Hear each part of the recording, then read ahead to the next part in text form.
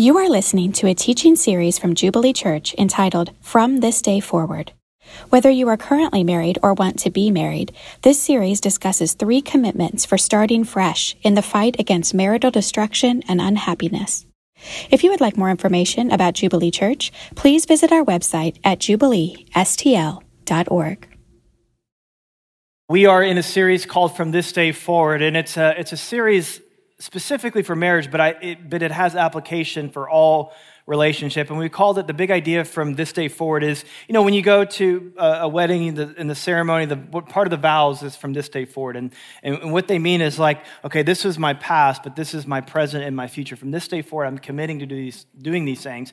And so in our marriages, really in all of our relationships, we want to make 4 commitments to how we do this relationship. And the first one we talked about first week was relinquishing expectations. That we all come into a relationship, especially the marriage relationship, we have these desires, we have these hopes, we have these dreams. And somewhere along the way, these hopes, desires, dreams, they come expectations. So when we were engaged, we dreamed and anything was possible. But now that you're my husband, I expect. Now that you are my wife, I expect. And when you get into that kind of relationship, it becomes like this debtor-debtor relationship where the best you can do is meet the expectation. You can never, and so it becomes really impossible for you ever to receive love or give love because it's all about meeting an expectation. And then in order to be those kind of spouses, we talked about last week about another commitment, which is to seek God. That the thing that we're going to do first, before we seek each other, we're going to seek God. And so if you're dating, we talked about how we love to change your vernacular from like, while I'm waiting for my 2, I'm seeking my 1, which is God. There's no one else who could be your 1. There's no other one. The one that you're looking for is God. And the best that any human being can be is your 2. So we're going to see God. It's the best way that we can be. It's the only way that we can be the spouse that God's called us to be. And it's the best way to attract the kind of spouse that you'd want if you're looking to be married.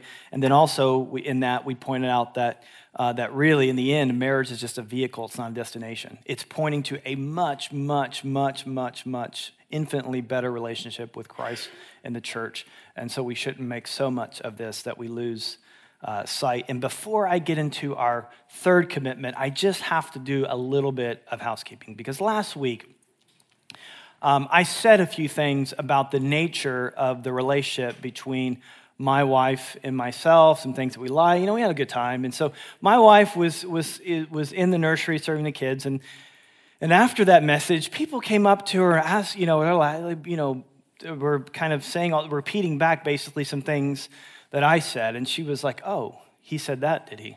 And oh, that's interesting. That's interesting that Brian said that. And one thing in particular had to do with pillows, and so it was about something that the way I described what I like in pillows and what she is, and I probably made too much about the differences. I probably made too much about that. And so she decided to do something. And so what she decided to do is, unbeknownst to me, is she decided to take a picture of me while I'm sleeping. And so for the sake of my marriage, I have to show you this picture. And so this is not a set. So what she wants for everyone to know, she's like, "Brian, I can put this on Instagram or you can do it on Sunday." What I want everyone to know is I want everyone to notice all the pillows that are around Brian. That he doesn't just like one, that he likes multiple pillows. So there you go. I've done my due diligence. She is a sneaky, sneaky lady. Now, it is not a coincidence that the third commitment we are going to make in our marriages is we are going to fight fair. And especially for my sake, we are going to fight fair. Good marriages, and good relationships are not those that avoid conflict, they resolve conflict. Good marriages, good relationships are not those that avoid conflict, because that's impossible. They resolve conflict not by fighting each other, not by destroying each other, but by destroying the sin that really is in our own life. Every day, you and I wake up to a battle. And that battle that we have is not against flesh and blood. If you're a Christian here, you know that we have this battle daily that's not against flesh and blood. It's not your spouse. It's not your neighbor. It's not the person who cut you off in traffic. It's not your boss. It's not your mother-in-law. It's not the friend who betrayed you. Your battle is against principalities and powers and against your own sinful flesh. That is your battle every single day. And so we said this last week that that marriage, in any relationship, marriage does not cause unhappiness and anger. It exposes it. It doesn't cause it, it exposes it. So which means if you ever catch yourself saying something like, they make me so angry, or I don't like myself when I'm around that person, I have some news for you. That person did not cause you to be angry. They just exposed the anger that was already in you. And God's grace to you, isn't this good news? God's grace to you is that relationship. You see, because God in our relationship, especially in our marriages, God's goal for us is not our happiness, first and foremost. God's goal for us is our holiness. He wants us to be happy, but that's not the chief desire. He's wanting to work some things out in our life, and he has this plan. He has this plan, according to Romans 8, to conform us into the image of his Son. He says, I have just the person to bring out the sin that's in their life, and it's the lovely bride that he is going to marry. It is the handsome groom that she wants to marry. They think they're finding the person of their dreams to make them happy. I'm bringing them the person of their dreams to make them holy. And what causes the pain and the conflict and the unresolved conflict is not something that they are doing. It's something that's actually inside of us. And so they didn't cause me to be angry. They didn't cause me to be enraged. They just exposed the rage and the anger and the bitterness and the sin that's already in my life. And so what I want to do is I want to talk about how we resolve conflict in a way that seeks to destroy the sin that's the problem and not each other. So why don't you get out your Bibles, turn them on, and go to Philippians 2. Philippians 2. Or you can use, could be a Bible underneath the chair, in front of you, behind you. Look at a friend's Bible. While I'm doing this, I just want to say something in case I forget to say it. The by and large, what I'm talking about today, the conflict I'm talking about today, really the fighting I'm talking about today is fighting of emotion and words and conflict that's very, very serious. In fact, it may cause you to be tempted to leave that relationship, or maybe you have left that relationship. But one thing I'm not going to be focusing on today is when a relationship becomes physically abusive. And I just want to say something a little bit about that, because I'm just talking about garden variety conflict. There are, and sadly it happens more than it should, that in relationship there's physical abuse. And it's not just something that breaks God's heart, which it does, it breaks the actual law. And if you are someone who is physically abusing someone else, here's my encouragement to you. I want to invite you to come talk to the elders, and we are not going to judge you, but we do want to help you. The other thing I want to encourage, if you are in a relationship that's physically abusive and you are the one being abused, I want to implore you to please come talk to us as well, and maybe even call the police if you're in that situation. So this is what I'm talking about today is not is not the relationships that get into physical fighting and abuse. And so I'm not going to be addressing that today per se. So when I talk about things and you are in a relationship that's physically abusive, I just want you to know that I'm not necessarily talking to you. And I want to encourage you, as soon as this message is over today, to please talk to someone. Whether you're the one doing the abuse or you're the one being abused, that's something that needs to change today. And I think by God's grace and the relationships that you have here, we want to help you with that, regardless of what side you're on. But I do want to speak to us of those. The main thing I'm going to be saying today has to do with just kind of the garden variety conflict that we experience in all relationships. That does become very, very serious, but I'm not talking about physical conflict. So with that said, we are in Philippians 2:3. This is what Paul says. This is how we do relationships. This is how we fight the sin that's in us and not fight and destroy the other person. Is we do nothing. Nothing is a pretty all-inclusive word. We do nothing out of selfish ambition or vain conceit. This word selfish ambition has to do with competition. It means that we don't compete with each other. So if she's telling a story and she gets the details wrong, we don't interrupt her. Hey, that was 3 months, not 4. It was blue, not red. Just let her tell the story wrong. Don't interrupt her. Don't compete with her. Some things are just better left unsaid. And so when you're in this situation, you got to ask yourself, is this really worth saying? And is it really worth saying now? Proverbs 21:23, here's some good wisdom for you. Watch your tongue and keep your mouth shut. Thus saith the Lord. And you will stay out of trouble. I mean, one of the first things you can do to like avoid, resolve conflict is to not to get it into the argument. Some arguments are just not worth fighting. It's not worth it. Or as a great theologian, Kenny Rogers said, he said it this way: you got to know when to hold them, you got to know when to fold them, you got to know when to walk away, and you got to know when to run. Some things you just got to have to know how to handle these situations. Guard your words. Address the issue. There's a fire going in conflict. Don't add logs to the fire. Don't add logs to the fire. Proverbs 19:11. I'm going to be throwing a lot of verses at you, by the way, today. Good sense makes one slow to anger. Good sense, wisdom, prudence. And it is glory to overlook an offense. I don't know how many of you play tennis, but when you play tennis, there's this part in playing, before you get into the actual competition, you're just kind of hitting the ball to each other. You ever play tennis and you just kind of hit the ball? Just kind of a light little, no one's really doing it. They're just kind of like barely hitting the ball to each other. And after 18 years of marriage, I mean, most of our conversations are like, you're kind of talking about certain issues, what do we do with the kids? And what about our finances? And what about this? And what about that? And you're just kind of like lovingly, just kind of like knocking the ball to each other. You're doing that in tennis. Well, every once in a while, something, there's the other person like gets it, they kind of put a little mustard on one.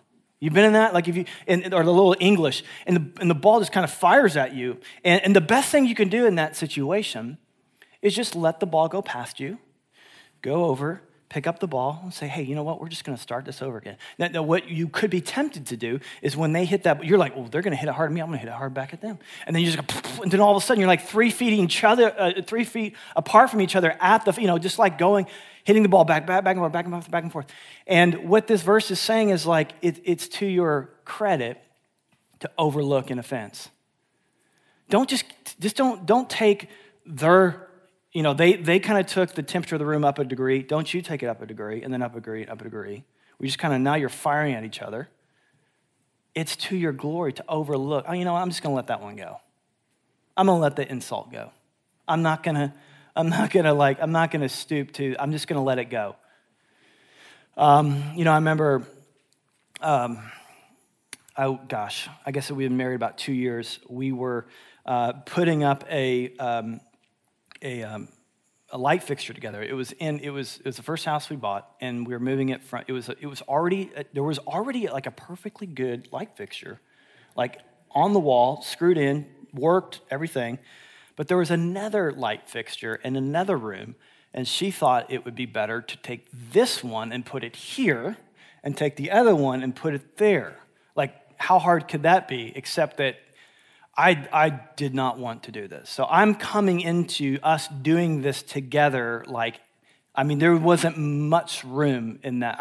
It was up to here already. And so we're changing out this light fixture, and it's made out of brass, something like that. And she, I say, hold this, and she doesn't hold this, and it drops.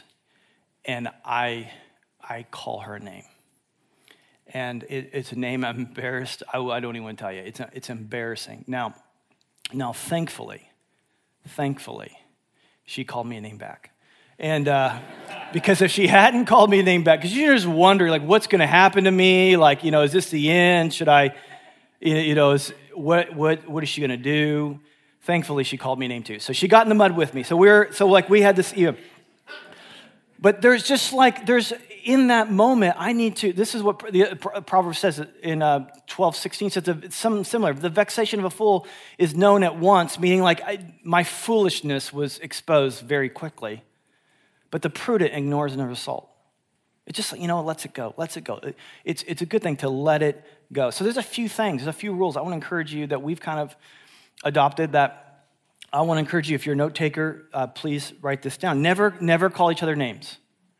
Just leave name calling out of it. And I'll explain a little bit more why that's important here in a minute. Never raise your voice. Never raise your voice. Never bring up the past. When you have these conversations, some people get hysterical in arguments and some people get historical. And one's crazy and one's destructive. And so just don't do either one of those, but really don't bring up the past. Here's another one. Never, ever say never and ever. Never ever say never and ever, because it's just again, it's naming language. It's like you never do this and you always do that. And I know that's the way you feel, but what it does, it just binds people up and it becomes very personal, becomes a selfish ambition. And here's the lie. If you haven't taken notes yet, I need you to write this down. Please get a pen. Please write that. This is the most important thing that you need to do going forward. Is the most important thing you do when you're in an argument is never quote me. Never say, well, Brian said to do that. You leave me out of it. You got yourself in this argument. You don't drag me into your argument. Just leave me out of it.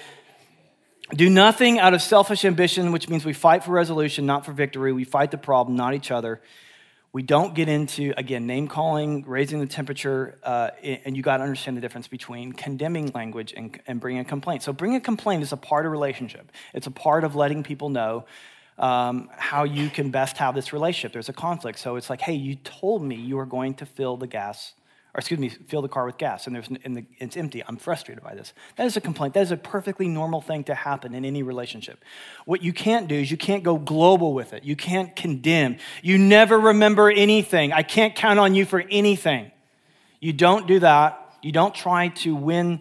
You don't try to fight the person. You don't try to condemn the person, but you address the problem. This is why Proverbs 12:18 says it this way. So there is one whose rash words are like sword thrusts. And that's what those things are. I can't count on you for anything. You're just wounding each other, but the tongue of the wise brings healing. There is a way to have a helpful resolution to issues. So do nothing out of selfish ambition or vain conceit. Rather, this is a key as we move on in verse 3. But in humility, count others more significant than yourselves. Count others as more significant than yourself. It's not saying that other people are more significant than you, but count others as more significant. Act like he is more important. Act like she is more important. Have you ever been around someone where you've counted them as more important than you? If you can't think of anything, I'll remind you of when you treated someone as more important than you. You were at a wedding, and the bride walked in. Everyone stood and looked at her. When you walked in, no one noticed you. Afterwards, the bride and the groom are standing there, and there's a line that takes 30 minutes to say 30 seconds to them. Nobody stood in line for you, but you stood in line for them. You counted her as more important than you. Just do that with other people. Count them as more significant as them. That's how you started the relationship. In the very beginning of your dating relationship, it was very fragile. I mean, you did all kinds of things. You defer to them. You didn't correct them. You didn't interrupt them. You laughed even if the joke wasn't funny. I mean, you just did all kinds of things. It says you need to treat people like that. Paul says we treat other people, especially your spouse, in every moment, in every situation, as they are more important than you. Now, wait a minute, Brian, if I do that, they might take advantage of me. Well, yeah, they might. They might take advantage of me. Well, if I do that, I won't get my way. Well, you may not get your way.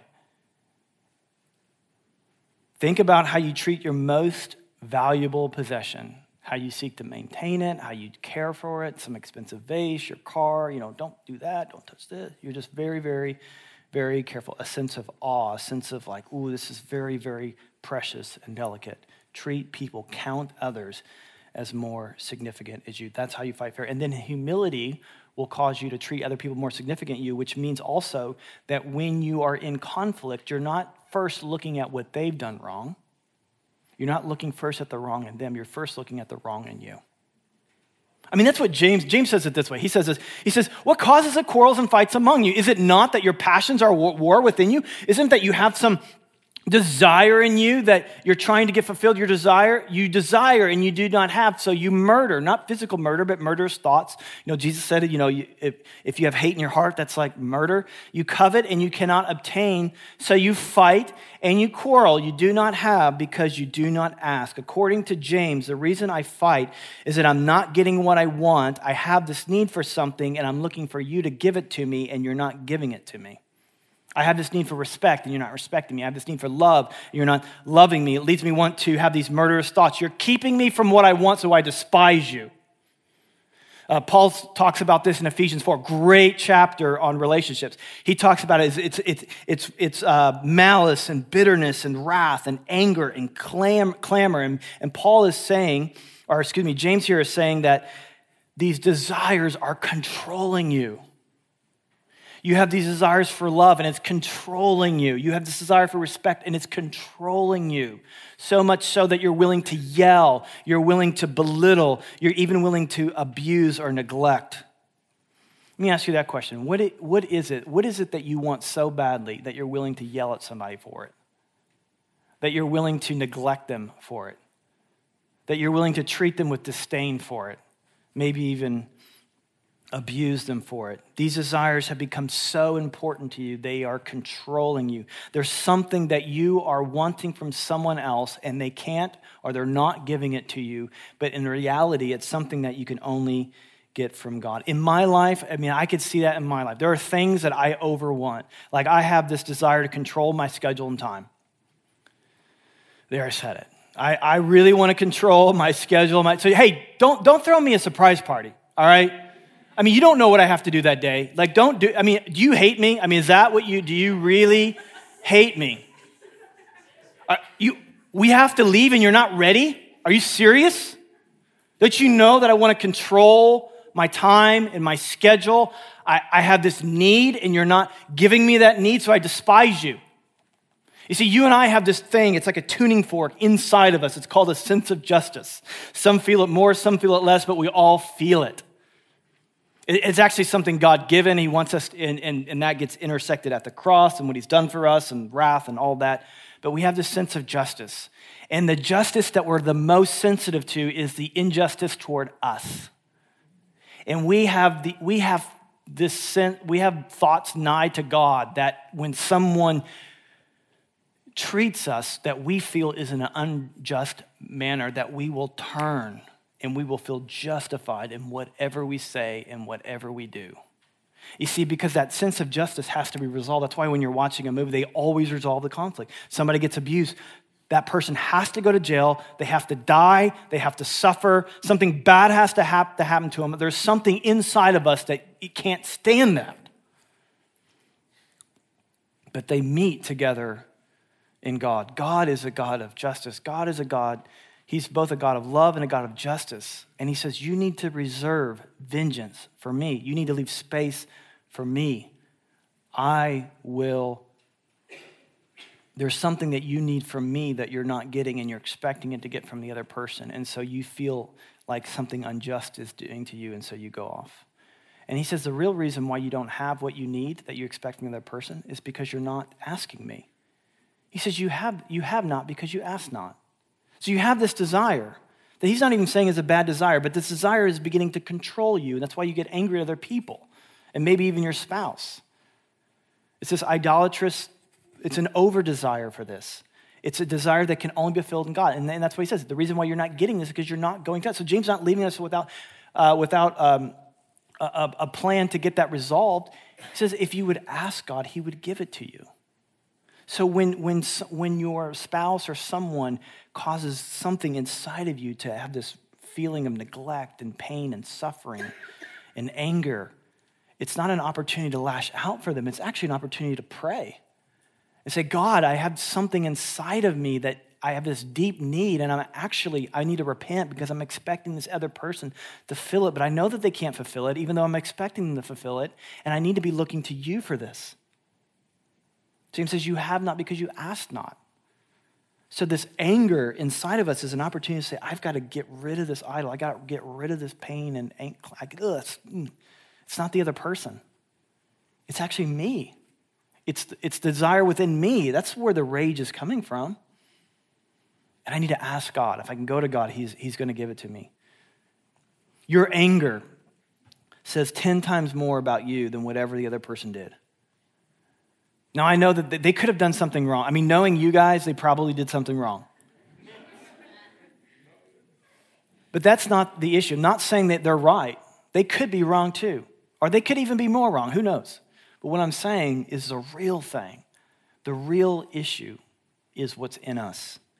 And the humble person, the person who counts the other person more significant than them, is not going to first look to what they're doing wrong. It's going to first look to where we are wrong. And then it says this. It says it in the same way.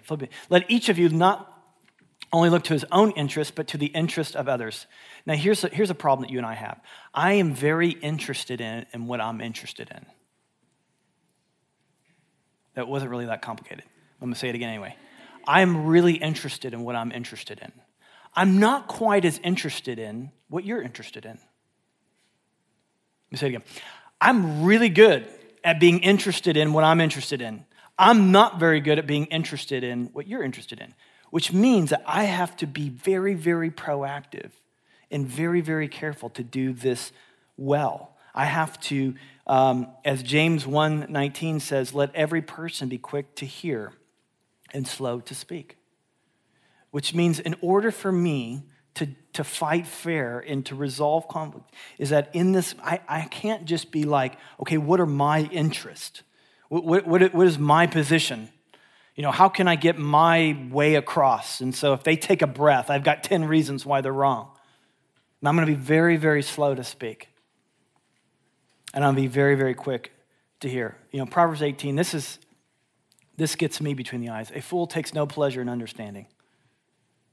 No pleasure in understanding. They're not looking to understand. We're only expressing our own opinion. Only expressing our own opinion. And then Paul goes on in Philippians 2:5. He says, have this mind among yourselves, which is yours in Christ Jesus. In your relationships, have this mind of Christ. This mind that counts others as more significant. Not saying that they are more significant, just saying count other people as more significant. Humble yourself. Don't look to your own interests. Look to the interests of others. This is the mind of Christ. And here's the really good news if you're feeling kind of discouraged. Man, I can never be that way. If you're a believer, it says this is yours in Christ Jesus. You have access to this way of thinking.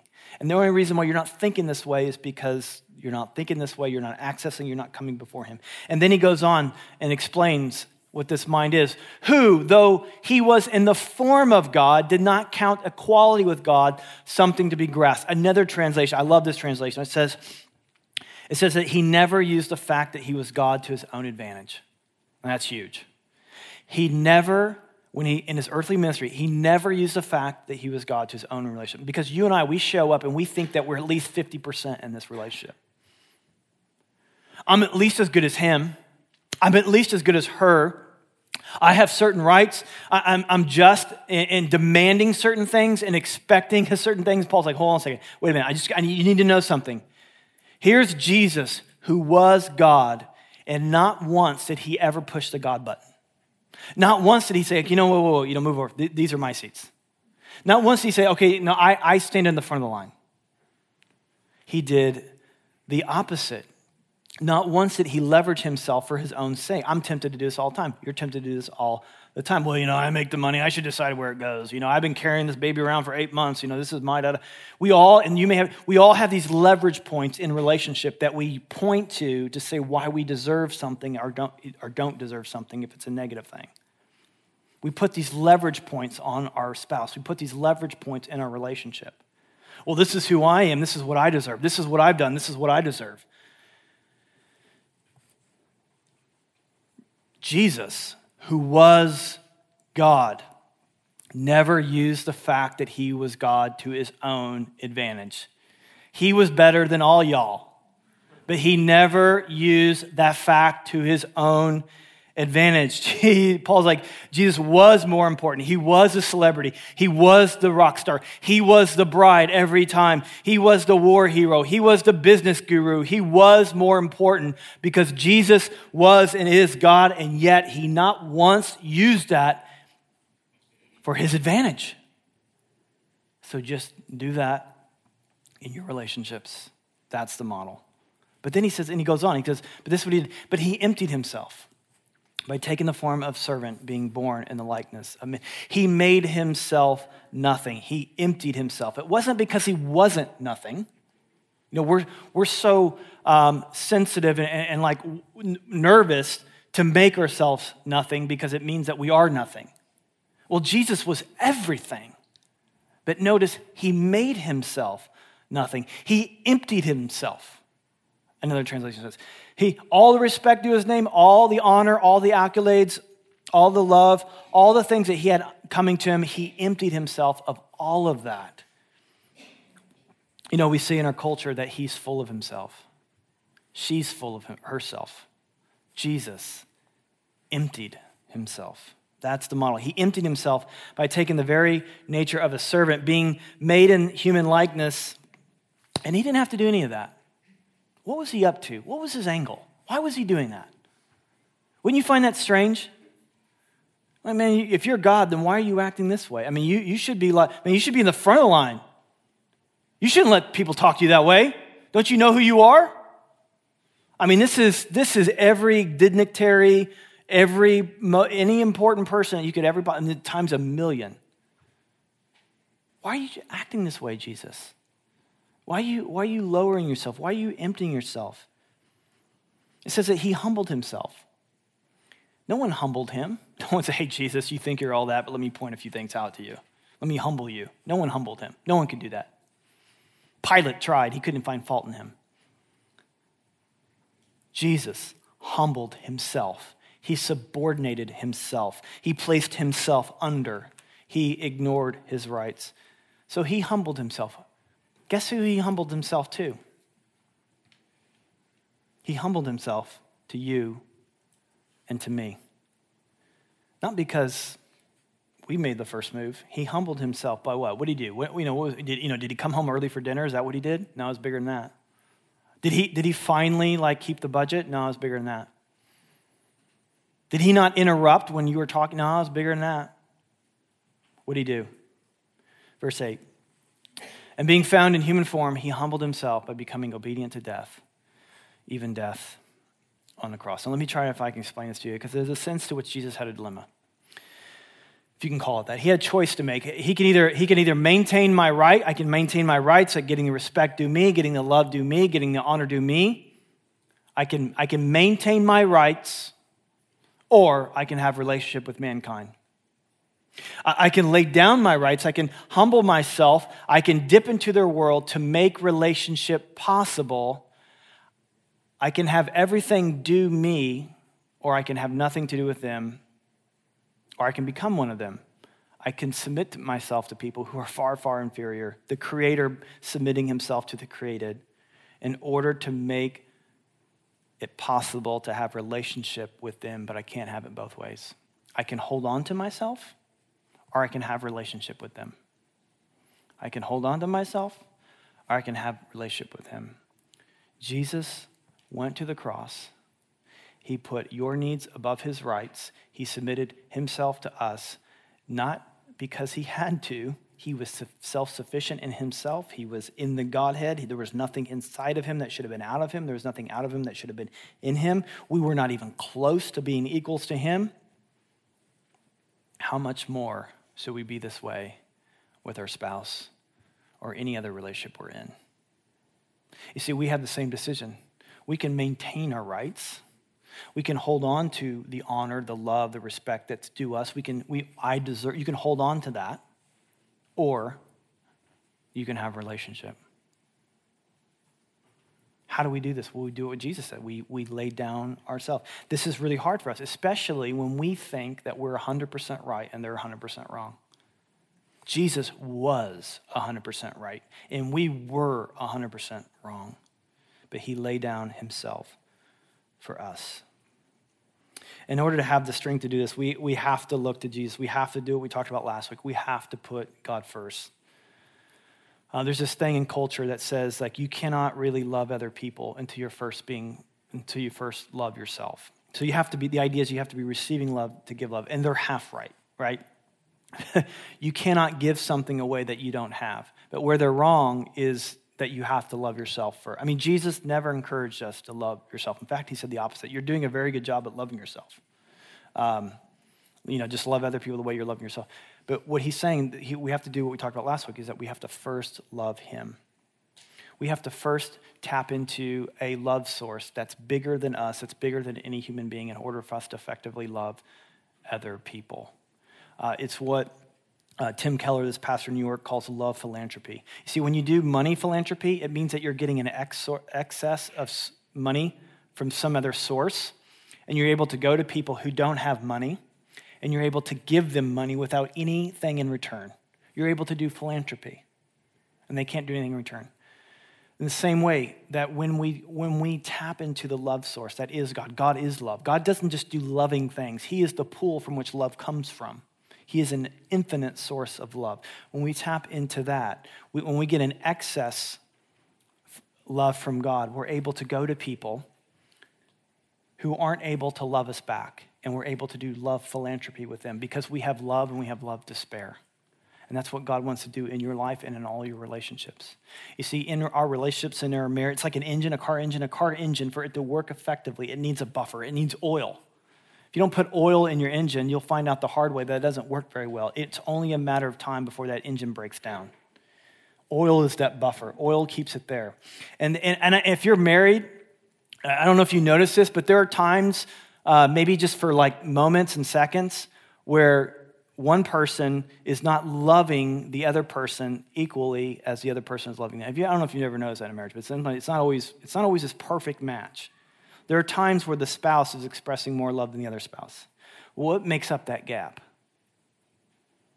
You got to have a buffer.